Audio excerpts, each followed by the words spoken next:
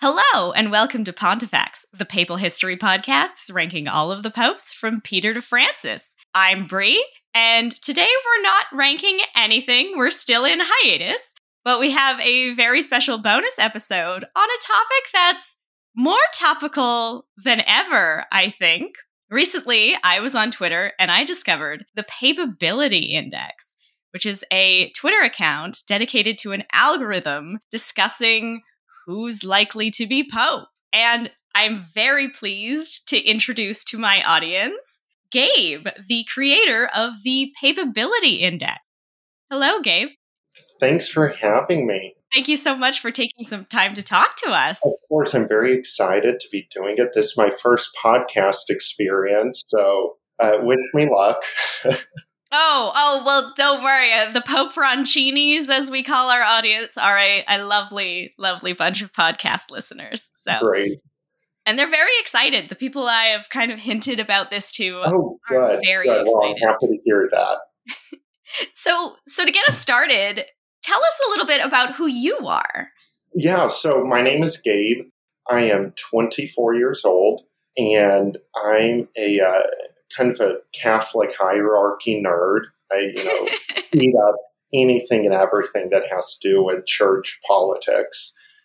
So this has been kind of a project, a kind of personal, private project I have been doing for several years. And a few months ago, I was like, oh, what the hell? Let's put it out for the public to see. Let's put it out on Twitter. So that's what brought me here today. So you say that you're really, really interested in the church hierarchy and the politics. What got you interested in that and papal probability? Right. I'm born and raised Catholic, practicing Catholic, so I have, a general deep interest and concern for the church and what's going on. I'm also just, even in the secular world, a big political nerd. So that all kind of overlaps at the Vatican and absolutely the popes and conclaves. So I really like that. And I also really like spreadsheets. So I like to put everything, all down into spreadsheets and assign numbers and see how stuff comes out. I feel like I should send you our papal scores spreadsheet to see what you make of it. Would love to see it.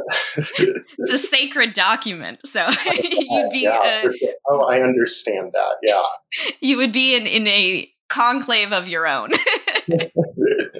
So, to get us started, tell us a little bit about the Papability Index, what it does, and maybe even just what the idea of papabile or papability really is. Yeah, so papability is the term given to, as you said, probably much better pronunciation than I'd be able to do. Papabile is the likelihood that an individual cardinal will become the next pope. The whole conclave is supposed to be, guided by the Holy Spirit and very prayerful, sacred time, which it is, but there's also some human politicking that comes into place. Sure, as you know, going through the history of it. Oh, yes. We're going to get into some very interesting conclaves before too long. For sure. So it's the Papability Index. It is really just trying to predict who is the most, it assigns numbers to say, who's the most likely to be the next pope. The lower their number, and I'm sure we'll get more into detail on where the numbers come from, and but lower a cardinal's number is, the more likely they are to be pope, the more papable they are. So that's where that came from, what that's all about. Fabulous. And it's sort of like the real world sort of preferiti, if you will, with this idea of papabile, because, we have this Dan Brown version of these, secret select few who are going to be the next pope. And generally, when I talk to people about papabile, that's what they think. But it's more accurately something like what you're doing, where you're coming up with actual data to determine who is likely to be pope, rather than just, the special favorites. Yeah. Yeah, for sure. And it's really interesting, to see some of the names that come up on the list. Hmm. Not names I, had ever heard before, and, being just because there's always kind of like you're saying, those few big names that you constantly hear over and over, even over the course of several conclaves, Yes. 2005, 2013, future one, the same names coming up. And there's a few that make the top of the list like that, but there's also several that you hear nothing about. But Hmm. my spreadsheet seems to think that maybe they are worth taking a second look at. Oh, I'm so excited to hear all about this because Yeah. as much as I am the papal historical expert for this podcast, my knowledge of some of the more modern cardinals is lacking, and it's something I'd love to learn more about. Yeah, for sure. It's fascinating. Yeah. So before we get into who those cardinals are, let's talk about how the formula works. Like, how did Yeah. you create it? What are your factors? Yeah, so the creation story, kind of funny. Through college, I worked at a credit union. I was a teller at a credit union. And anyone who's worked in a financial institution like that knows that there are some days where you don't see a soul. It's just real slow and quiet. I was having one of those days, and it was purely out of boredom. I started putting a list of the current cardinal electors into a spreadsheet and started assigning numbers to several factors. And I got a kind of rudimentary spreadsheet of that, and then over the past couple of years, I've tweaked it and made changes to try to improve its accuracy. So kind of landed on something that I think is really probably about as accurate as it's going to get. So I can go through each of the factors if that's okay. Absolutely. And explain how that factors in. So the first one is seniority. So where the cardinal ranks in seniority, even though forget how many cardinals there are, 200 and some odd cardinals, only 131 of them are eligible to vote in the next conclave, because you have to be under 80 years old. Mm-hmm. So my seniority is based on the seniority within just those cardinal electors. So don't deal with their seniority in the complete fool call of the cardinals. That could get real complicated. So it's pretty simple. Their seniority equates to a number, and it's a positive number. So the higher your seniority, the higher your score is going to be, the more your index is going to be affected by that.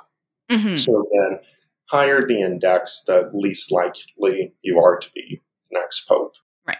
So number one, seniority barely gets any points added at all. So that's the first factor that goes in. And stop me at any time if you have any questions. And then the next one is if they are a part of any religious order, or because in the history of the papacy, very few popes have actually been members of religious orders, whether Dominicans, Franciscans, Jesuits, or Pope Francis is the one and only. Jesuit, yeah. So if the cardinal is a part of a religious order like that, they actually get that's a penalty to them. It increases their papability index. And then we get into age. So how I've derived age, and this is one, it's hard to say because there's some years, some conclaves where the mindset is we want a young cardinal. We want a young pope who will be able to carry the church for a couple decades. Yeah. This was the case in 1978 with John Paul I, which didn't work out so well. And then we got John Paul II, who was young, and that's what they were looking for someone that could really be in the position for a long time and really shape the church. Mm-hmm. And then we've also had some conclaves where they want someone older who will be able to be pope for a few years maybe, and then there will be a change. So it's really hard to predict where the cardinals are at any given time as far as that goes. Are they looking for someone younger, older? So what I've done is I've found the average age of popes. Go back to Pius IX.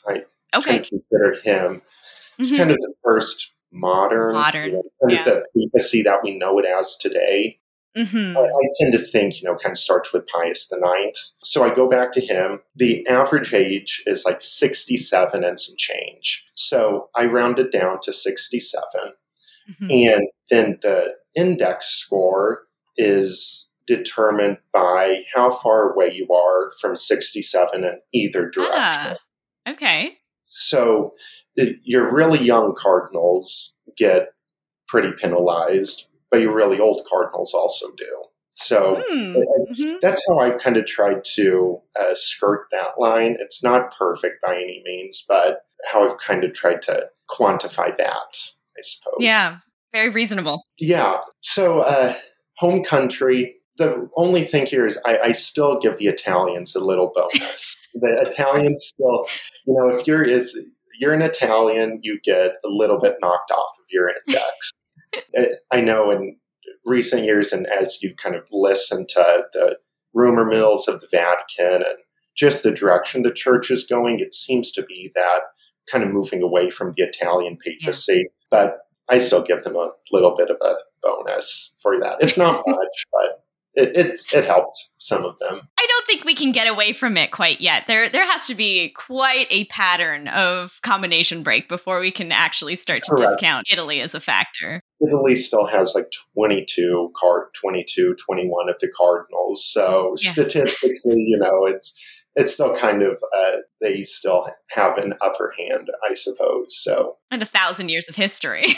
Correct. Yes. And then the next one is the specific church they're a part of. So Catholic Church is comprised of like 23 different churches that are part of the one universal Catholic Church. The biggest of which is the Roman Catholic Church.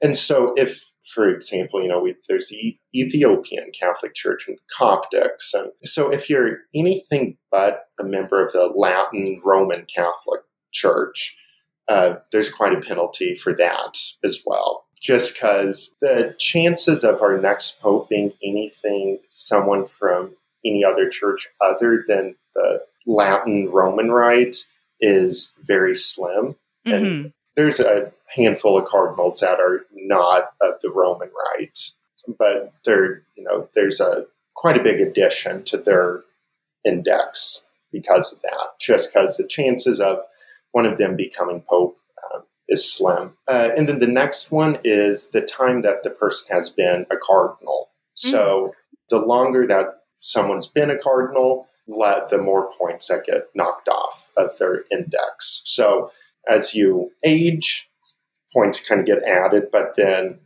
the longer you've been cardinal, those points start kind of getting deducted as well. Balancing out for experience. They kind of balance and play off of each other a little bit.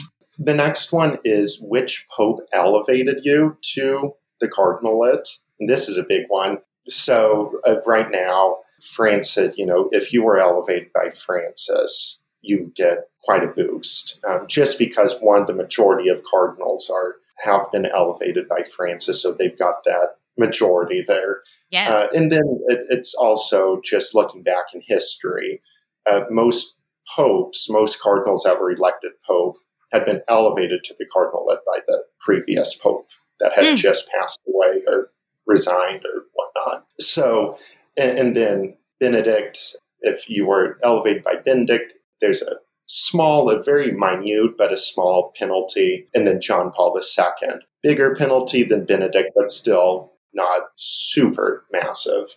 Right. And then the rank. So there are 3 ranks of cardinals. There's the cardinal bishops, the cardinal priests, and the cardinal deacons. And each of those ranks also correlates to, if you're a cardinal bishop, you get quite a good boost. You get several points knocked off. Cardinal priest gets not as much, but still a few index points knocked off. And then cardinal deacon, you get a few points added. It's a small penalty. Right. Just as they're the least senior cardinals of the bunch. And then resignation. So at the age of 75, bishops, cardinals they're required to turn in a resignation letter to the Pope. And the Pope can either accept or deny that resignation. Right. So I have it to where if the Pope accepts your resignation, there's a penalty to that. Your capability index gets added to. Sucked in, Sarah. I know. And then if he gets it denied, then you get negative points onto the index because, that is seen as like, this is a really good bishop. This is a really good cardinal that we don't want to stop being actively involved in the church right now. And then the final one is scandal. So which our bread and butter. Yeah. So if there's any scandal that a cardinal has been involved in, then that is probably the only factor in my algorithm that alone can make or break you. Mm-hmm.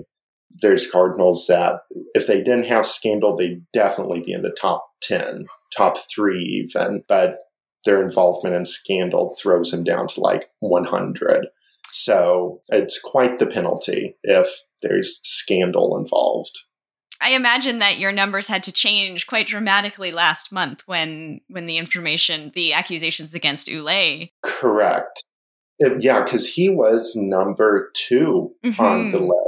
And then those accusations came out, and he is now 100 and... I'm trying to see where he is. That's a perfect example of how important the scandal category is. That is a perfect example. Mm-hmm. He's like 105, I think. Wow. So, he's 100 exactly. Wow. He went from 2 to 100 like that. And he probably was very high because we know for a fact in a lot of the discussions that have come out since about the 2013 conclave and the 2005 conclave that he was top 3. So that's quite a fall from grace. It was quite a fall from grace. Yeah. And he was definitely one of those that, ever since John Paul II passed away, he was the one that you always heard in that Vatican rumor mill, like, he'll be the next pope or he'll be pope someday. But that kind of killed his chances last month. I think so. Yeah, even though officially he was cleared at this point, it's still enough to... Allegedly, yeah. Allegedly. Still. And that's something I try to revisit frequently is go back through the cardinals that I have kind of tagged with the scandal. Go back and see if things have blown over, if, they're still considered involved. But with him, it's still very fresh, and his name still is out there in the media and might not look great if he were to be elected pope. So he stays on the scandal list for now. Fair. And that actually brings me to another question. That was the last factor, yes? Yeah. Okay. Yeah. So where do you source your information to assess these data points? Because obviously the way media portrays some of this information is skewed one way or another, depending on your source. So what do you go to update your information? I try to use as many sources as possible. But where I get a lot of my information is straight off the Vatican website, is where I get at least the resignation stuff. Every day, the Vatican press office releases appointments and resignations for, if the Pope, any bishop in the world gets appointed, it shows up on that bulletin, on a press release. So I check those every day and look to see if any cardinals are listed as having their resignation accepted. And then Vatican News is always, good source. I use Crux here. They were part of Boston Globe and have now kind of gone independent. They do really good stories as well and have some really good information. And excellent reporters who are very active on social media. Yes, yeah, really good reporters. And then I'd follow all the Catholic magazines and journals and newspapers and reporters on Twitter. And so, I'll scroll through and see, the same story, like from 5 different people, and I try to judge all, so I try to spread out, and, I definitely don't use just one specific source. And speaking of sources, Greg, who is another papal history podcaster, his show is Popular History, and he's also a member of our conclave. He wanted to know if you follow any places that take bets on the next conclave. And if so, have you found that you sort of line up with the odds that they're setting? I actually don't. I need to look into that. I've actually never looked at the, active betting and odds places. I do know that just in, every once in a while, there will be stories that come out talking about, who's going to be the next pope, or, as the rumors boil up that like, Francis retirement, or Francis is going to resign. Every week. Every week, as those bubble up, there's always a story that's like, well, if he's going to resign, here's who your next pope will probably be. Mm-hmm. And so it's always really cool and interesting when, they start throwing out names and like, wait, they're at the top of my list. So, that kind of gives me a little bit of justification. But no, I've not checked the odds. I should look at that. You might be able to make some money papal gambling here. Yeah, there you go. So, are there any inherent biases that you have to contend with when you're running the numbers? And how do you ensure that you're sort of balancing out those factors? That's a great question. I think one of the biggest biases is, what is a scandal? Mm-hmm. Because, you can talk to some Catholics that will be like, or some sources that will say, Cardinal so-and-so said this about the Pope. That's awful. And they would say that's very scandalous for them to say.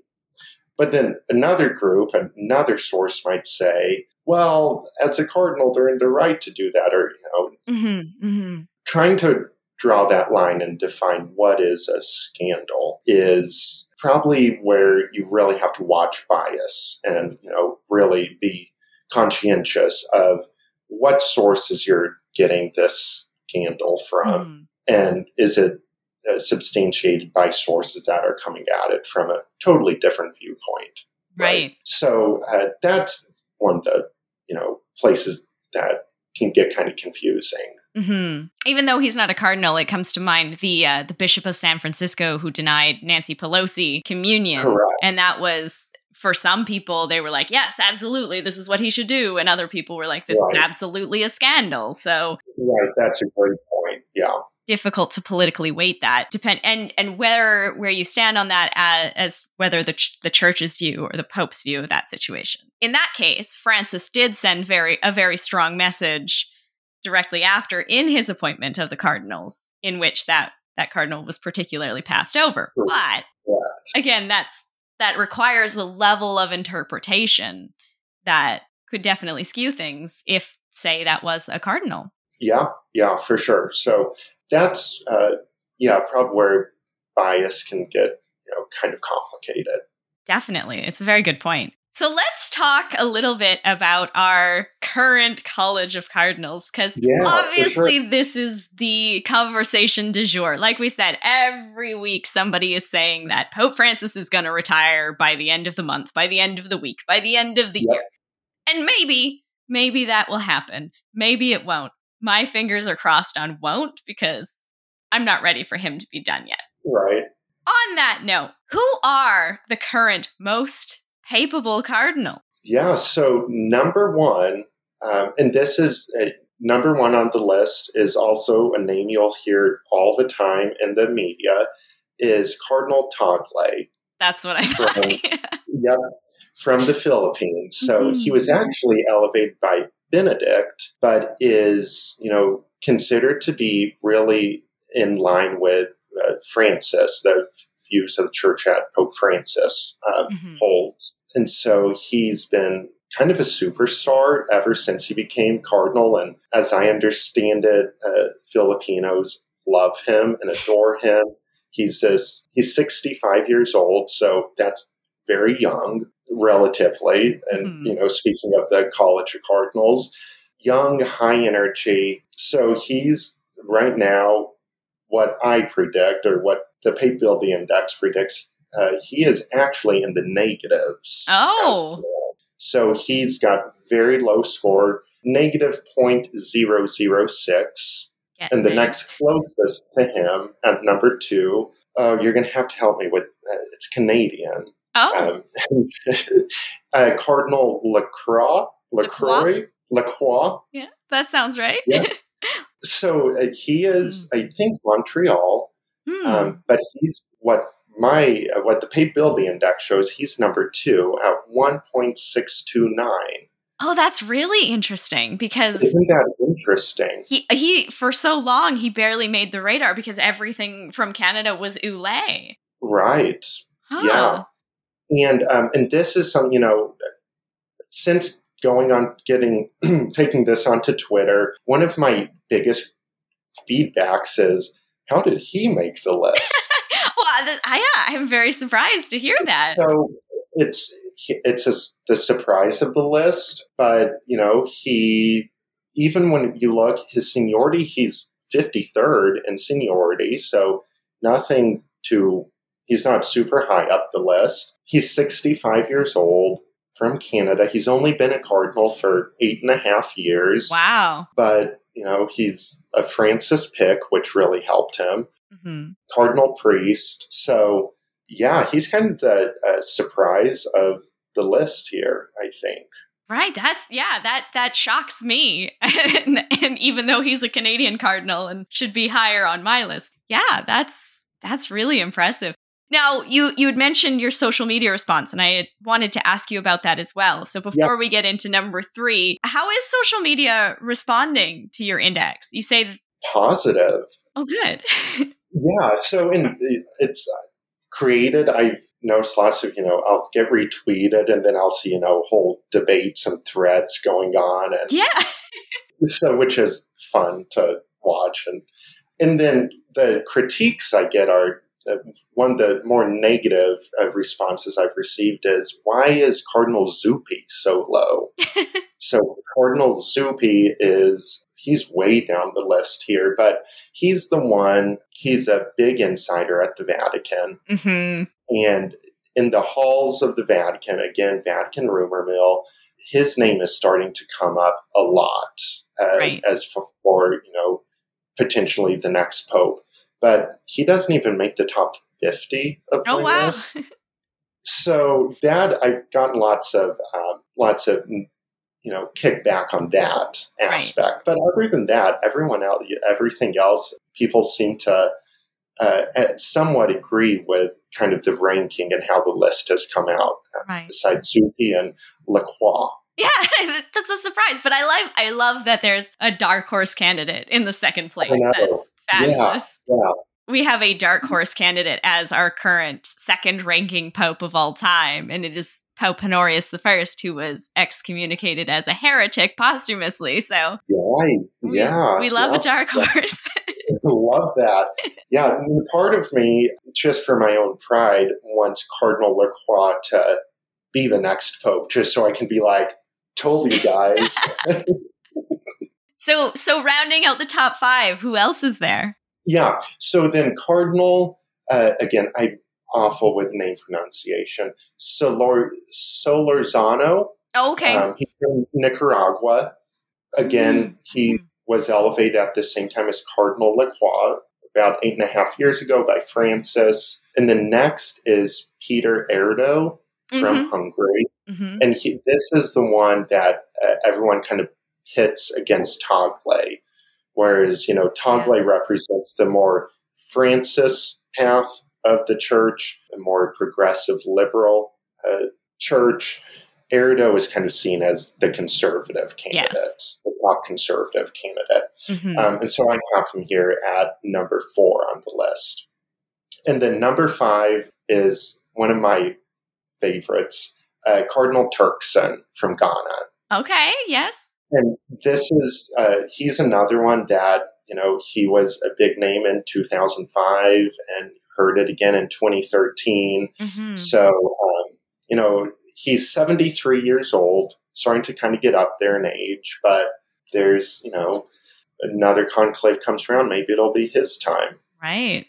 So I have to ask because we have a personal favorite of our own, and I'd love to know how Cardinal Robin Hood, Konrad Krajewski, stacks up, because he would be my absolute pick for the next Pope. Yeah, of course. He is a great guy, fascinating figure. Mm-hmm. Unfortunately, he is number 117 on the list. So his papability index is 10.096, but so high.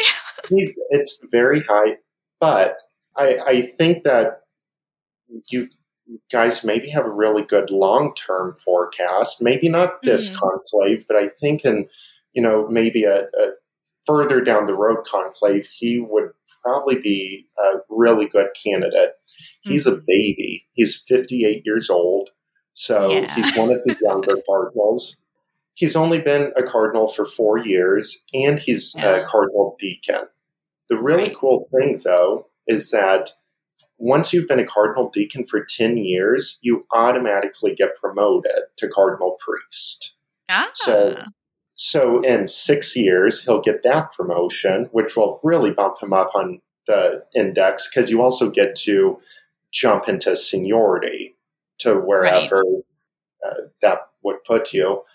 And then he's going to age, and he's still under that 67 years old. So as he ages now, his index is going to get lower and lower. It's going to continue to get lower and lower as his cardinalate, his time as cardinal goes on, and then he'll get that extra bump when he becomes a cardinal priest. So I think maybe 10 years down the road, he'll be looking really good to be the next pope. And see, I'm going to keep that optimistic line of thinking then, because there you go. I just think it's so. We always joke in the conclave that being papal almoner is such a massive shoe-in towards that role, because it's nothing but good press all of the time. And he's really taken that and run with it in such a remarkable way. So, well, he just made the news. Was it yesterday? Yes. Just in the news, had shots fired at him. Yeah. He's been over. He's in, for those who are listening and perhaps haven't been following the story, Cardinal Krajewski is in Ukraine for the 4th time offering aid and support. And he was fired at yesterday. And he's okay. He was not actually shot, but it certainly was a headline that grabbed my attention. I know. Yeah, me too. So, I mean, hopefully, always wish for safe travels for him, but that's quite the job he has before him. But I think he's really filling out the role really well. Mm-hmm. Well, okay, we're playing the long game then. Yeah, long game. I'm fairly impressed with Cardinal Tagle, so I would think that would be a very remarkable step for the church in a number of different ways. So I agree. Yeah, that would be really cool. So who is the least likely to be pope as of right now? Is Cardinal George Alan Cherry. He's from India. He's had several scandals that he's been involved in. Yep. That there's been some financial scandals and administrative stuff. It's kind of been a mess in his diocese. He's also a part of the Syro Malabar Church, and so he's not a member of the Latin Roman Rite. And then he's a Benedict. He was elevated by Benedict, so there's a little bit of a penalty for that as well. Right. He's 77 years old, so he's a little older. Francis accepted his resignation. Wasn't too much of a surprise when he, presented it. So all of that has added up to 22.983 on the index. So, it was quite, he's got quite the score. One more I want to ask about too, just for comparative sake, because he is also considered quite a prominent conservative figure. Where is Cardinal Sarah on the list? Yeah, Cardinal Sarah, I believe he's at 56. Okay, he's number 56. He, a couple of years ago, he was fairly high on the list in the teens somewhere. And then he hit 75 years old, and, that Francis really didn't let his signature dry on his resignation letter before he accepted it. So, so that really, put Sarah down quite a ways down the list. So he's sitting at 56. Very unlikely, I think, for him to be the next pope. That's fair. Now, one thing I've noticed is that you also tend to tweet about popes and candidates from past papal conclaves. Yeah. So how have you applied this formula to previous conclaves, and do the results work? They do. Yeah. So I've given papability indexes to the past popes, again, back to Pius IX. And I need to just continue going on, give all of them an index. So that index is based on what it would have been the day they were elected pope. And so I just use the same principles. The only thing I change is, of course, the popes that elevated them, and I can change that in the algorithm. Right. All of the past popes back to Pius IX all have very low scores, most of them in the negatives. So that also makes me feel good that it's not just like random grouping of numbers. Like, you put it up against, past popes, and it's able to come out with really low scores for them. The only one, I don't know why, it's beyond me. The only one it has trouble predicting is Francis, which is his papability index was 3.618 when he was elected. And it's weird because he was a big name even in the 2005 conclave. Bergoglio came up a lot, and running up to 2013 conclave, again, he was a big name. So I don't know why. I suspect it has something to do with being a Jesuit. And then his age, he was over 75 years old. And even though his resignation wasn't accepted by Benedict, still he was kind of on the older side of the college. So that's the only pope that it really had trouble predicting would be the next pope. Really interesting. Even Wojtyła, who would become John Paul II, it gives him, John Paul II had a 0.028. Oh. And, if you read about that 78, the second 78 conclave, he was kind of an unknown. There were other big name players that everyone thought would be the next pope, and he was kind of a dark horse that came out of nowhere. No one knew him.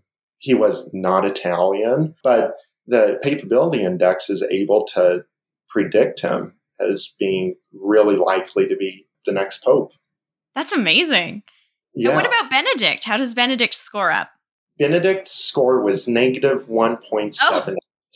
So he was well into the negatives. So was he one of the most foregone conclusions? Like, who was the biggest negative number that you saw that guaranteed the papacy?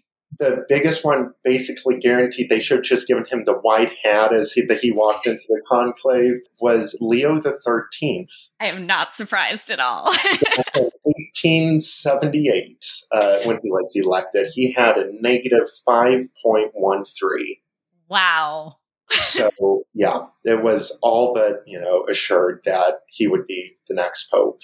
That's incredible. That's so amazing that you've been able to determine factors that remain so consistent that they are replicated in the past and hopefully in the future, because I hope so. Yeah, especially now that I've put this out to the public. Watch it be someone who's number 90 on my list. Oh, yeah. Well, maybe Ule will surprise us all. Yeah, maybe he'll rise from the ashes. But then at least you can show that he was number 2. Correct. Yeah.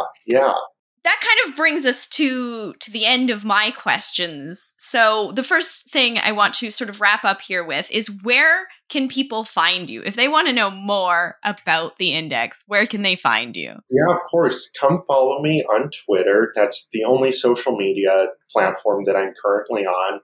I'm at Pope_predictor. So find me there, Papability Index. I try to post, I the first day of every month, I will post the top 10. Since it's constantly, the indexes are constantly moving, and every once in a while some jockeying of positions, you see people fall or rise in position.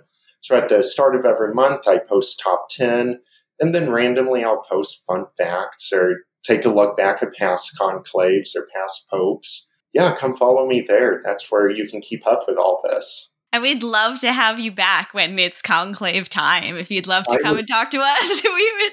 I would love that. That'll be like my Super Bowl. Oh, I know. I'm hoping that. I mean, like I said, I hope that it's a fair bit away still. Right. Yeah. It is my hope that Francis dies as Pope. I like to. I was disappointed when Benedict resigned. I'd be disappointed if Francis resigned.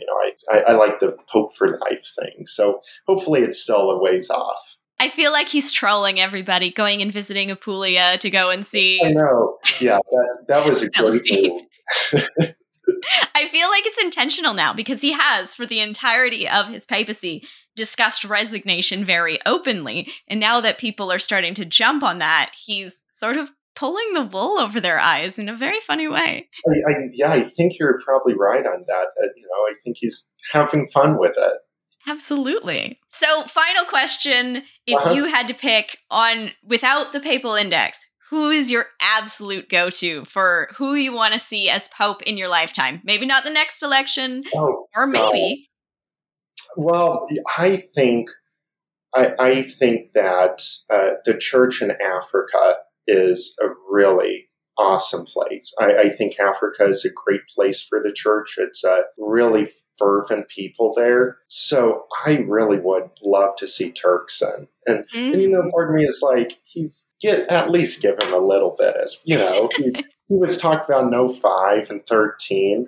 Give him a chance. So I would love to see that. I think it's due time, and I think the church is ready and ought to have an African Pope. I think that'd be really cool. That would be cool. That's the faith in church is so beautiful and strong there. So I think that'd be my pick.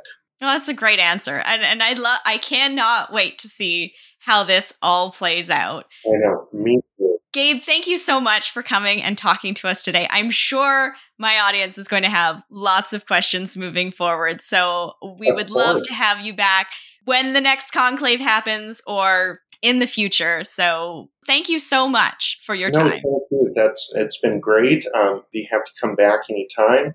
Find me on Twitter. You can badger me with questions there as well. So we will send them your way. Perfect. Thank you. And I will say to my listeners, thank you and goodbye.